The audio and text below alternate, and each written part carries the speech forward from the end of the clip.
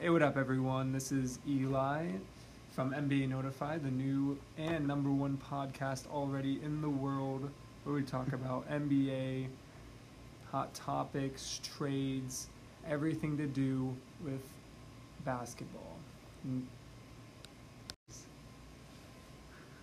Okay, so first topic we want to talk about is going right in on Ben Simmons. I mean, where do you think he's going to fit the best in terms of trades? Like, where, if he was traded, let's say to either Sacramento, Clippers, Nuggets, or just the Mavs, out of those four teams? Well, I think the Sacramento Kings certainly have the assets to pick him up.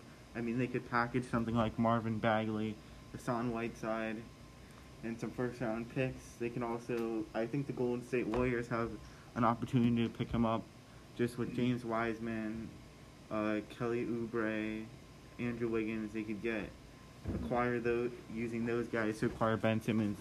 The market for Ben Simmons is definitely like 2/3 of what you would get for him, just because he's announced that he wants a trade, he wants out. And so the team's GMs, the personnel knows that. So they're not offering him, or the Philadelphia 76ers, what he would have gotten if it was a standard situation.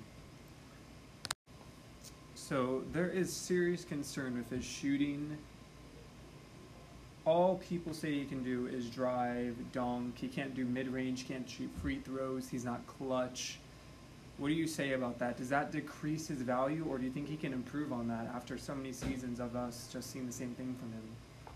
I think he is one of the most overrated players in the NBA. I think he's a good defender, but I think he's just not the point guard and leader that you would want facilitating your team, and he hasn't really made strides to getting better. And Joel Embiid has expressed his frustration within the organization about Ben Simmons, because Joel Embiid has continued to improve and got better, and he was obviously an MVP candidate this past year. So I think that definitely plays a role in Ben Simmons and him getting out, and hopefully he can be in a better situation where he can work really hard and get to a point where he's continually an all-star and improving to be at an all-NBA level.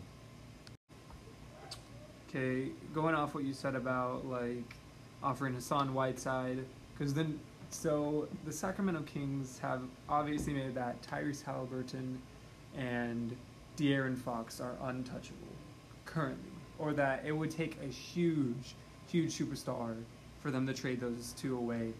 Now, recently, from reports, it says that Ben Simmons being offered for Tyrese, a couple first-round picks, Bagley, a lot more than what you said he's worth. Do you think that the Sixers will get what they want, or do you think they're going to have to lower their price to actually get Ben out of Philly? 100%. They're going to have to lower their price. Teams aren't willing to pay that just because he's really a project. He's been a project his whole career.